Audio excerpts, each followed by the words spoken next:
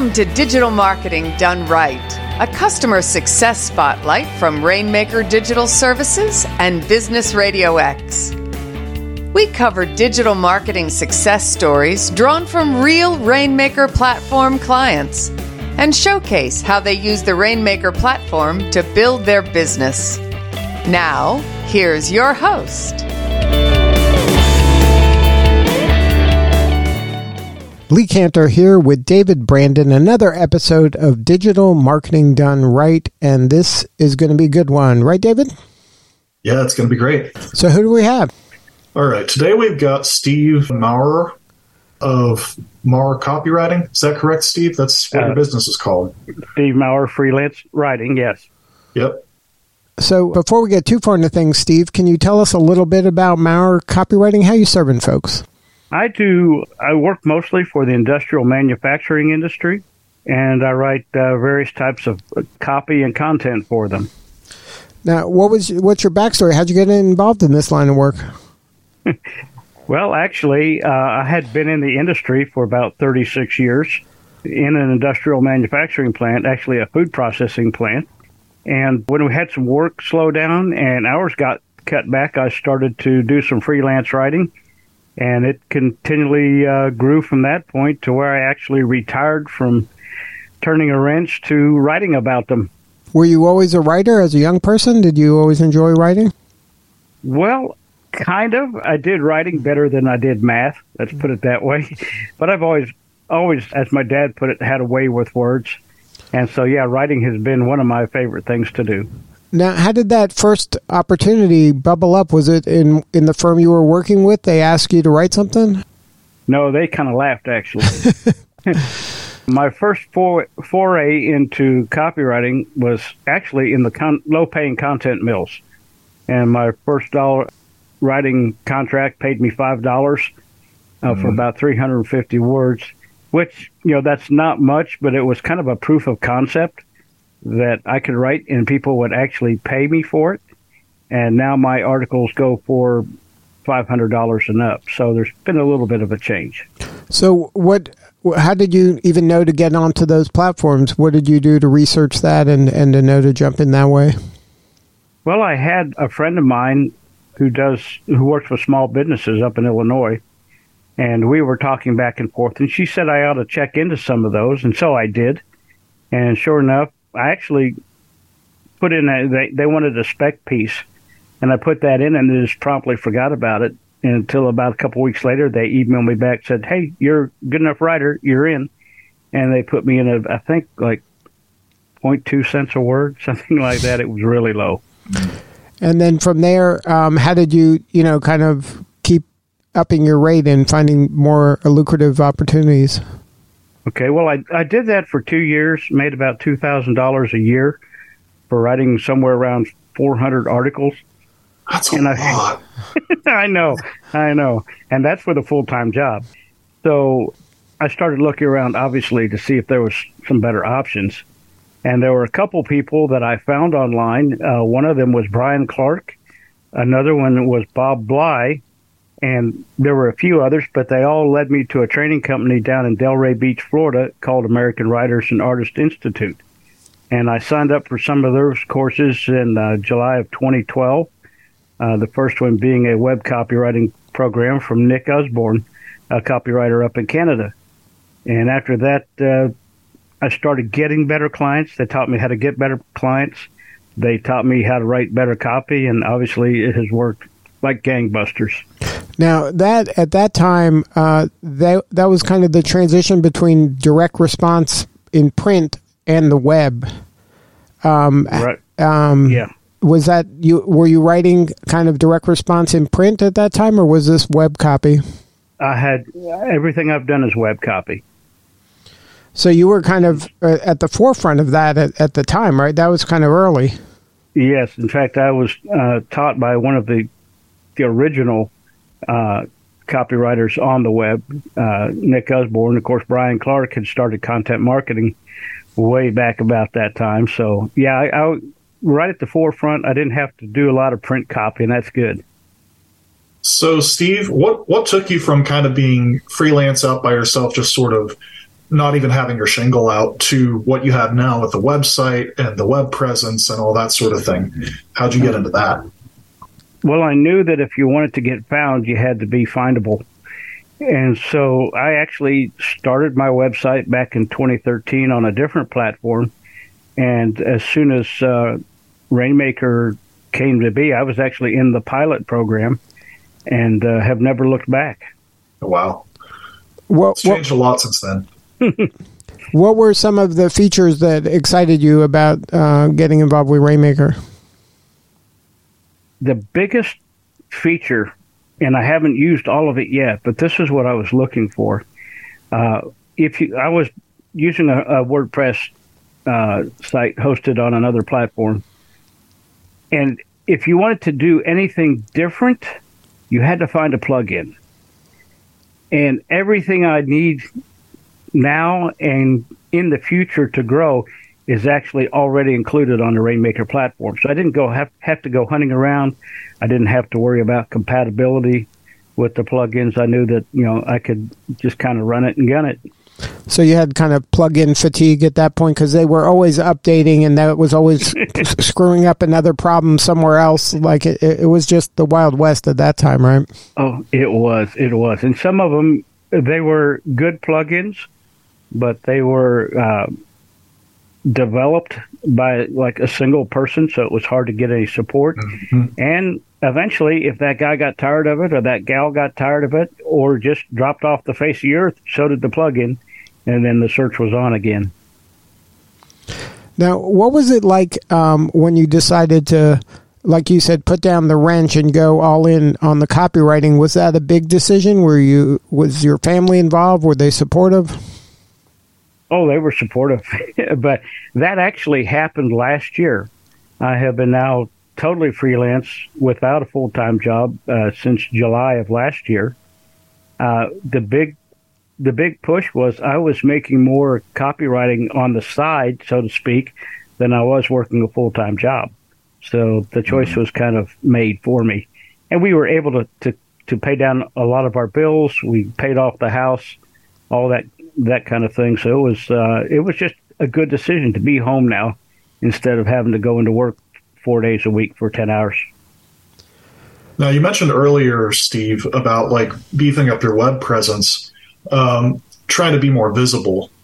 It's interesting. You're in an interesting niche. Can you talk a little bit about that niche that you're in and where you find your clients now? Through is it mainly through digital? Is it through people that you know in real life, or how's that work for you?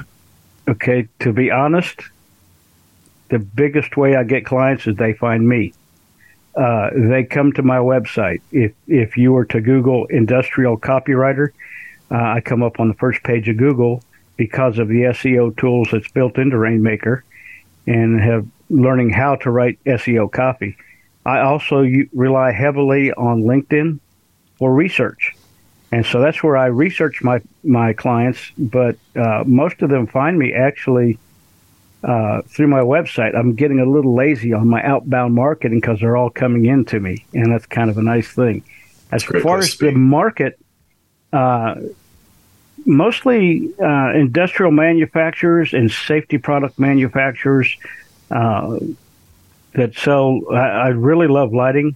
I concentrate a lot on electrical products and safety products because that's a lot of what I worked with, for the last 36 years as an industrial electrician and a maintenance mechanic and safety trainer. So those were natural niches for me. And when I write my copy for my website, Google notices that and says, okay, this guy over here needs an industrial copywriter. Let's send him Steve's way. That's awesome. Now, what is the kind of that first project you typically get? Is it usually small and then it grows, or is it kind of what is it? Oh gosh, it can vary. My bread and butter is pretty much blog articles, corporate blog posts, placed articles on websites. More recently, I've been contacted a lot about sales enablement copy. So I've been writing email call scripts. I've been writing. I just am finishing up a one sheet project for a interpreter and translation company out of Washington State that work in the industrial markets, and they would like to get more into the safety market. So we just finished up a one-sheet flyer for them. So mostly blogs and case studies, and then it kind of goes from there. Do you do any like manuals and safety documents for internal communication? I have done some of that, and I just got an email right before this call about somebody wanting to hire an internal copywriter and was asking if I could train them. So it gets kind of crazy out here, but I have done some tech bulletins. I've worked with MSA Safety and done some of their tech bulletins and things like that. I wanted to come back to something that you said earlier, Steve. You talked about LinkedIn being a place where you did a lot of client research and that sort of thing. Yes. Is that the primary social media platform that you use? And can you talk about how you would go about researching your potential clients on LinkedIn? Oh gosh, yes. I've been on LinkedIn almost as long as I've been on my website. I think I started LinkedIn in 2013, and I have a premium account there. Always have. Some of my first clients actually found me on LinkedIn. But developing a good personal profile that speaks to your ideal client really helps. One thing I would highly recommend is to understand that the About section is not really about you. It's about your ideal client and how you can help them. If you understand their CNI factors, their challenges, needs, and interests, and speak to that, they are actually drawn to you. And then one thing that having a premium account helps me with is I can search much deeper into personal contacts than I could with a free account. With a free account, you can just go to your second level contacts. I actually can go third level and beyond. And I do connect with them. I have about 4,000 connections right now. And some of them find me. I find some of them. But I'm also able to look at the company pages that are on LinkedIn. That's what I'm most interested in, is finding out more about a particular company. And then always use the people also viewed, because it'll give you some more companies to look at. And I have actually developed kind of a 3-part strategy over the last 10 years on that I am now teaching to new copywriters, and it has led me to some amazing client possibilities. Can you tell us what that strategy is, or is that hidden behind the paywall? Oh, no, it's not behind a paywall yet.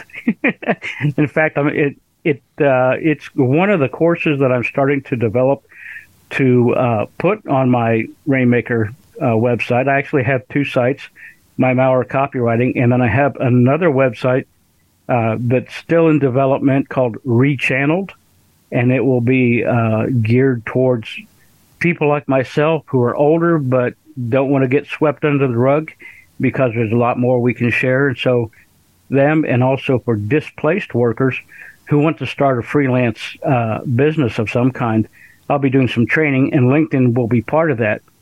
The 3-part strategy, the first one was tag your it, is what I call it. And basically, I noticed that whenever somebody viewed my profile, I get a notification. So I'd look back at their profile.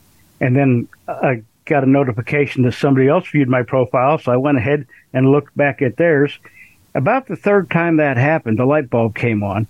And so I looked at their profile, and sure enough, they would come back and look at mine, and I was able to send a connection request.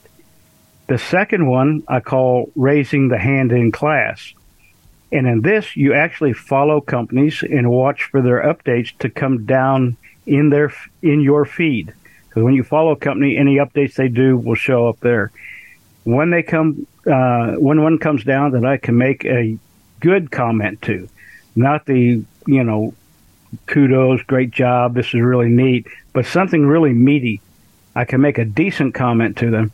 And I always tag the company when I do that. That's kind of important. 99 times out of 100, somebody within the next 24 or 48 hours would come to view my profile. And so that got my foot in the door, and it was game on from there. And I would talk back and forth. It's usually one of their digital marketers, because they want to see who actually made that real comment. It takes a little bit more time, but the rewards are worth it. The last one that I've done, I now call ringing the dinner bell. When you ring the dinner bell, you basically make a comment yourself about another company. Here recently, I did one, well, it was in probably February. We had a tree fall down in their yard because of the snowstorms. I have an electric chainsaw made by Ego Power Plus. And so I posted a photo and about a paragraph talking about my chainsaw, and I tagged Ego in there and then just let it loose in the wild. To date, it has over 4,300 views, and it has been viewed by Shervon North America, which is the parent company to Ego Power Plus. It's been viewed by Lowe's, who was the place where I bought it. And it was viewed by two of their competitors, Black & Decker and Husqvarna. They came to see that. A lot of these people made comments. I made a lot of good connections. But I also found one from Tektronix, and I had no idea who those people were. So I went and viewed their company page, and it turns out they are the parent company to places like Milwaukee, Ryobi, and a couple other brands that I've used for the last 36 years. And so LinkedIn actually gave me more clients to look at. And ringing the dinner bell, I did another one just recently, tagging out DeWalt for some of the trim work that I've been doing around the house. So that's my third one. And by using the three of those kind of in conjunction, it's really built up my potential list of clients. So how do you move from connecting to, them buying something? It's all in the conversation. You've got to watch, and if you've been on LinkedIn, you've probably got what I call drive-by pitches. Somebody will come and they want to connect with you, and the minute they do, they try to sell you something. And it's all about relationship building. And so you can start with LinkedIn and start having a conversation, but the entire goal of that is to eventually take them off the platform and begin talking to them either on a Zoom call or get them to your website where they can connect with you there.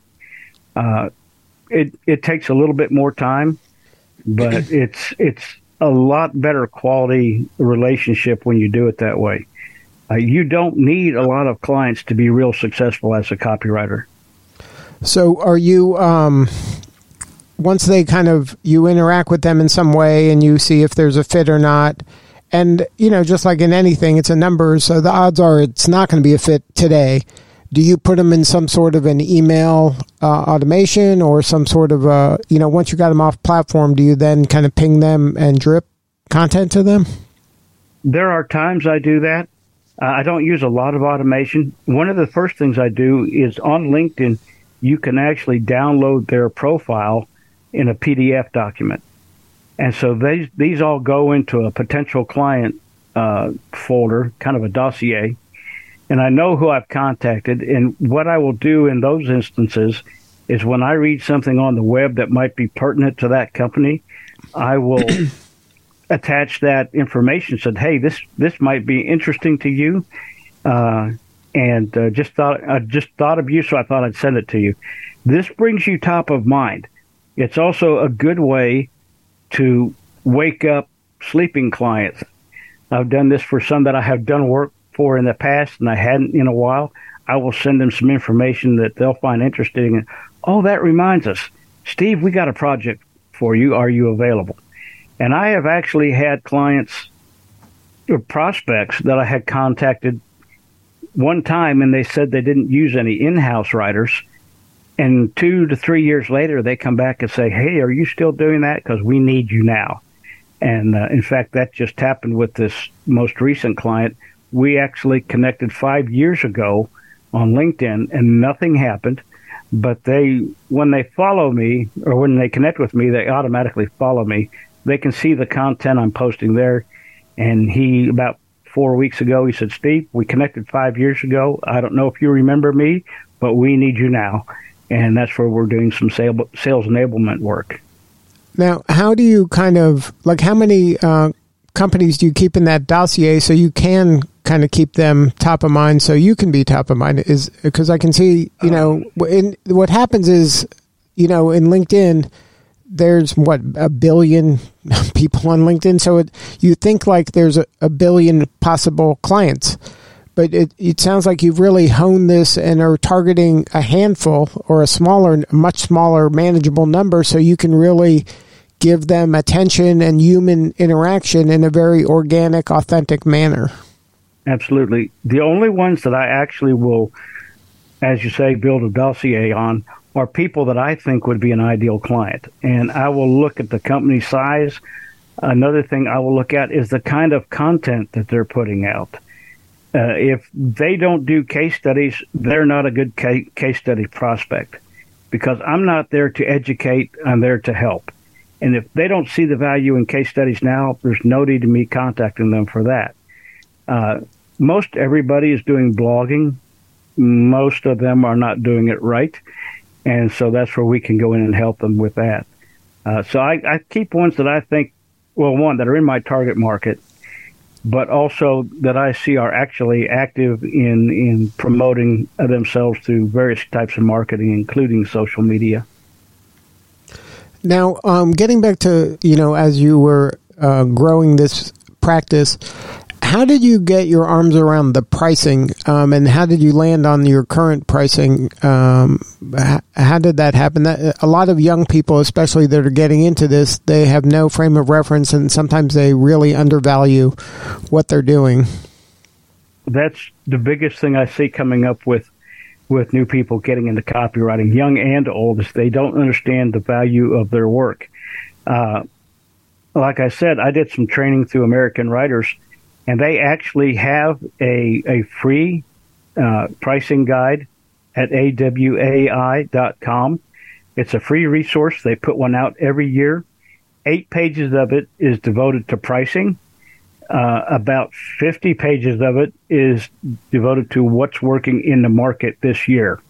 And so they don't want to read just the pricing. I think everybody does. If they would read the rest of it, they would understand how to market to these to marketers and businesses, how to promote their services.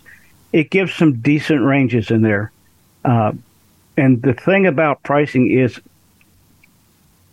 with the ranges that they have in that guide, and I have used some other guides from professional copywriters to kind of sit down and figure out my particular guide. The pricing is not based on your skills, and it's not based on your experience.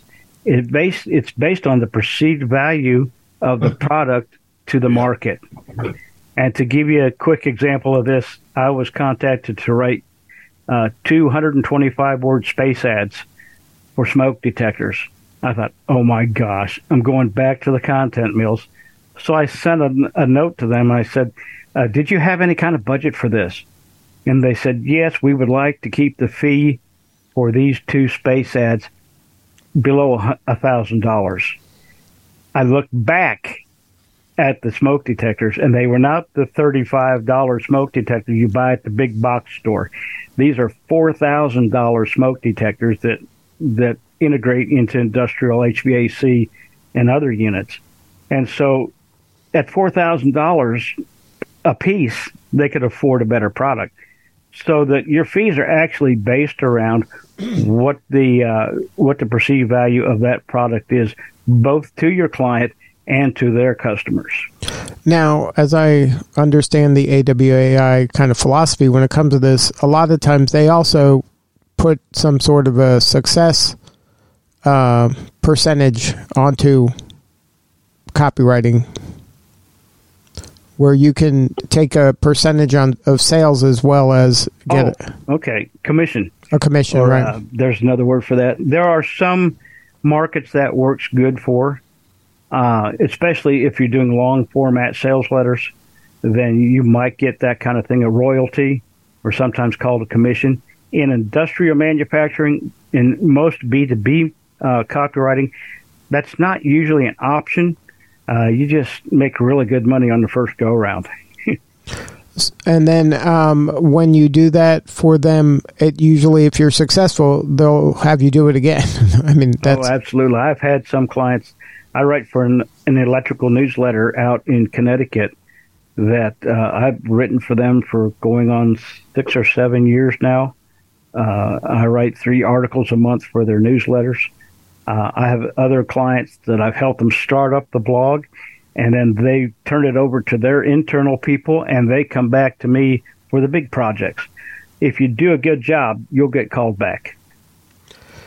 Now, are there any kind of downsides of being this intimate with the industries that you're working with, or do you get burnt out, or, is this like a been there, done that kind of feeling after a while?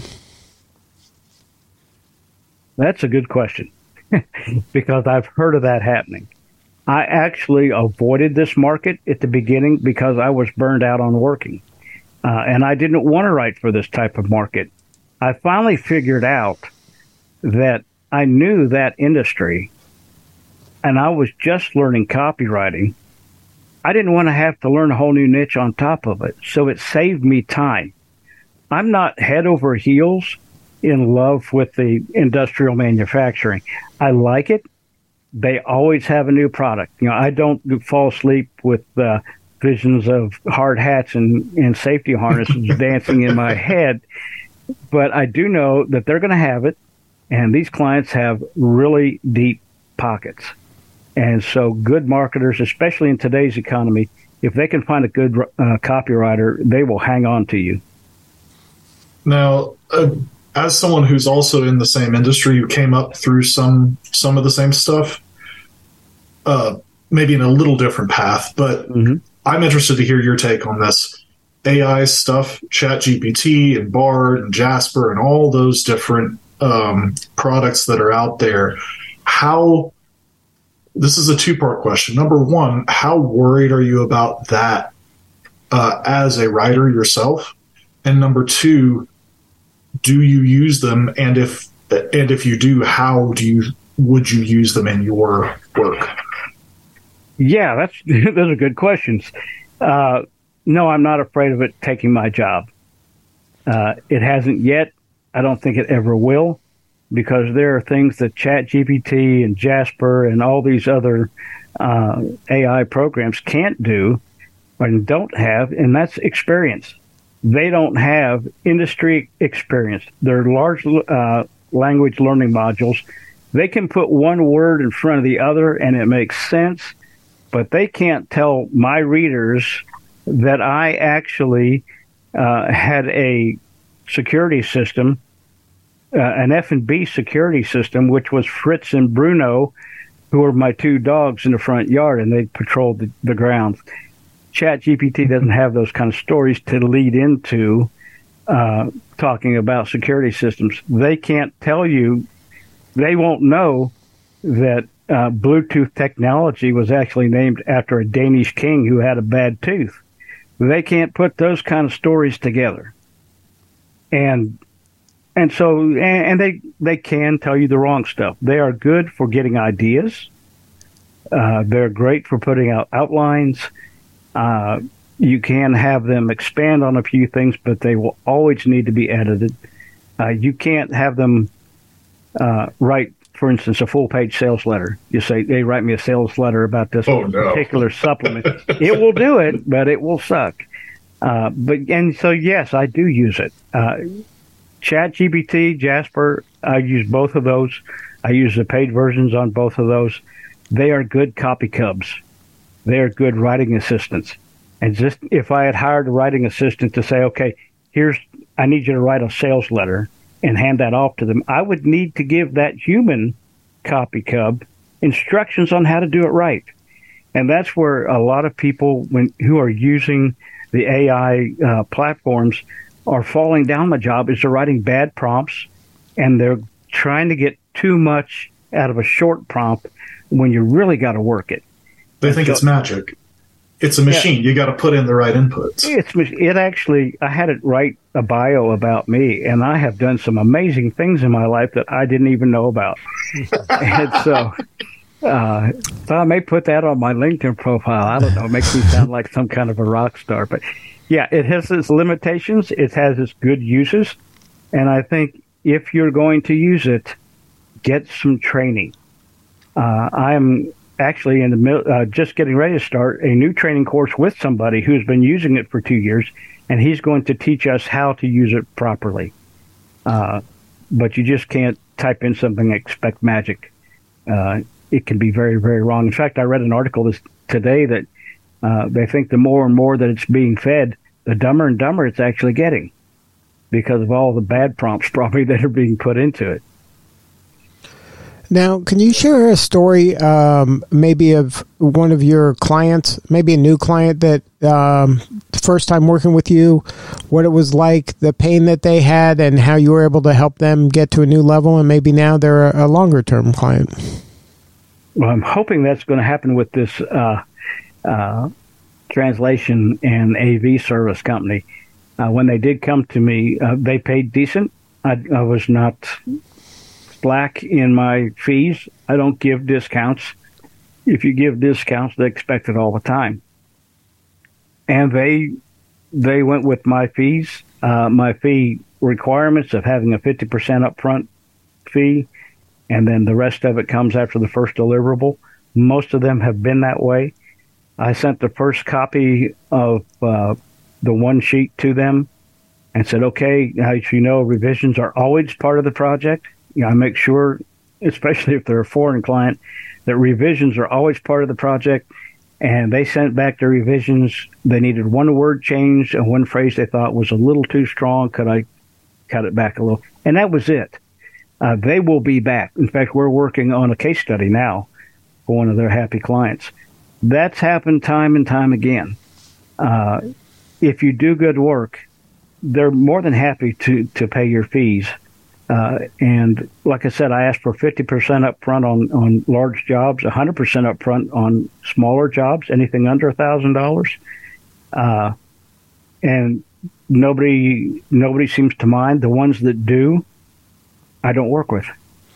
Now, how do you charge? Do you charge by the hour, by the project? I charge by the project. For one thing, there are 3 ways to charge.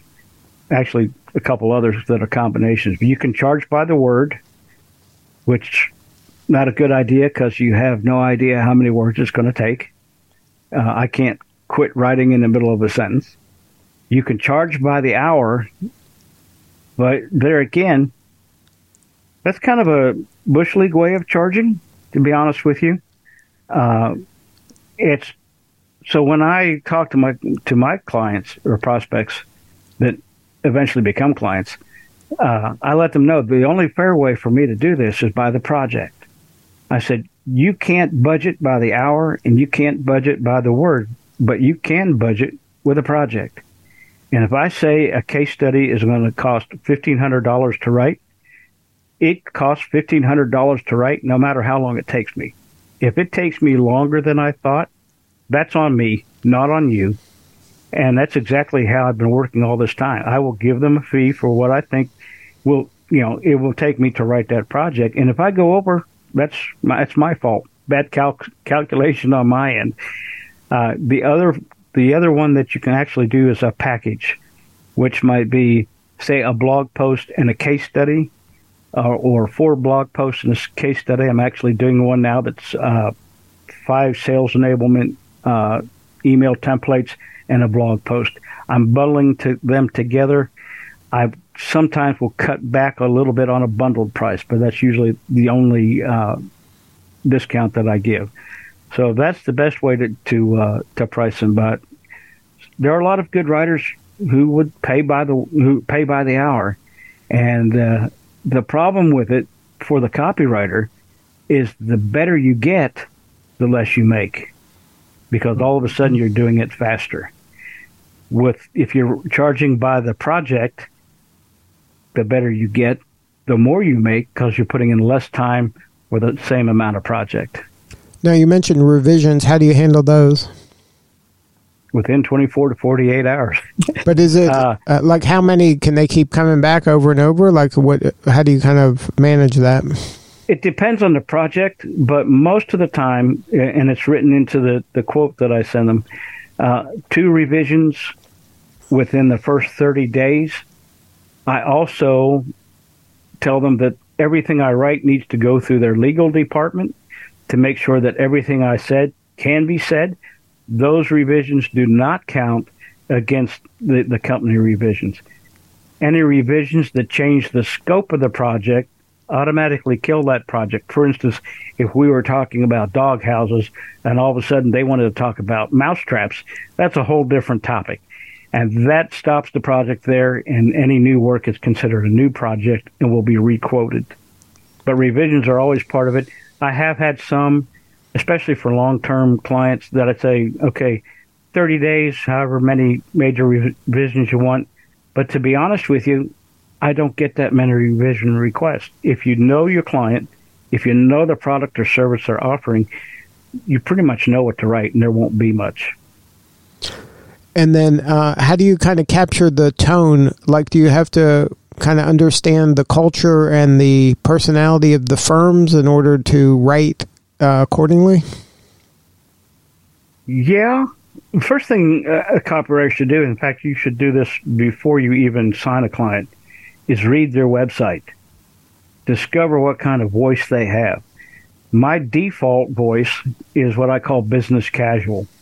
It would be like a salesman and his prospects sitting at a diner talking over a cup of coffee. That's my default. I can match, I call myself on my bio sheet a chameleon copywriter, because I try to match the voice of a client that I'm writing for. Some of them actually will have style guides that you can go by. But I tell them the best way to write is the tone of voice of your tribe, the people who you are selling to, and understand how they talk, how they speak, how they think about things, and then the copy comes off a lot clearer to them. They don't feel like you're trying to sell them something. They feel like you're trying to help them. And because I have worked in the niche, in the target market that I have for 36 years, that comes across pretty easy to do. So what do you need more of? How can we help you? Oh, gosh. Well, I could always use more clients, more prospects. They come in fairly regular. I'm making a really decent income doing this. I'd like to help you guys because Rainmaker platform has been the best thing for me as far as my website goes. It's kind of almost like set it and forget it. It runs on autopilot. I can add stuff easily whenever I need to. If I need to write a new article, it's easy to pop in there, post a new article, and send it out. Eventually, I will probably start cutting back on copywriting with my new website coming out and do more training, helping freelancers. I'm writing a pilot program right now to kind of introduce it, and it's basically about how to use LinkedIn effectively, because that's one of the first tools I think that a freelancer could really use is a good LinkedIn profile and knowing how to use it. And then, so are you putting together kind of a wait list now? Are people interested on that? I'm doing the market research on it right now, asking people what they need to know about LinkedIn. That's it. Basically, when you do that kind of research, you let them build the project for you. No use in creating a program that nobody cares about. And so if you find out what they are wanting to learn about how to use LinkedIn, so I'm going through phone interviews and Zoom interviews. After that, I'll start building the courseware. I already have a basic outline of what I think it should be, because I have taught several LinkedIn sessions. But then that pilot program be probably maybe 10 lessons on how to set up a LinkedIn profile. Too many people write a LinkedIn profile that's lame, and it looks either like a laundry list or like their corporate bosses told them how to write it. And so we need to fix that. So if somebody wants to connect with you, learn more about what you got going on, what's the coordinates? Well, my website is Maurer-copywriting.com, Maurer-copywriting.com, or it's easier if you just Google industrial copywriter, and I'll show up there on the first page. We do the same thing with my wife's website. Or on LinkedIn, it's linkedin.com/Steve Maurer Copywriting, and that'll get them right there. Well, congratulations on all the success. It was a pleasure talking to you, and you're doing important work, and we appreciate you. Well, thank you, Lee, and thank you, David. It's great talking to you guys. I couldn't have done it without the Rainmaker platform. I will say that, and that's not brown nosing and hoping for a better price. That's the honest fact. I have actually been able. I have gotten a lot of compliments on the website. It's simple. It's basic. It works. Getting found and getting people to contact you is what you have to do. And my website on Rainmaker's done that, especially with the new Andromeda upgrade. I'm looking forward to seeing how much farther I can take it. Sweet. All right. Well, thank you again for sharing your story. This is Lee Kantor for David Brandon. We will see you all next time on Digital Marketing Done Right.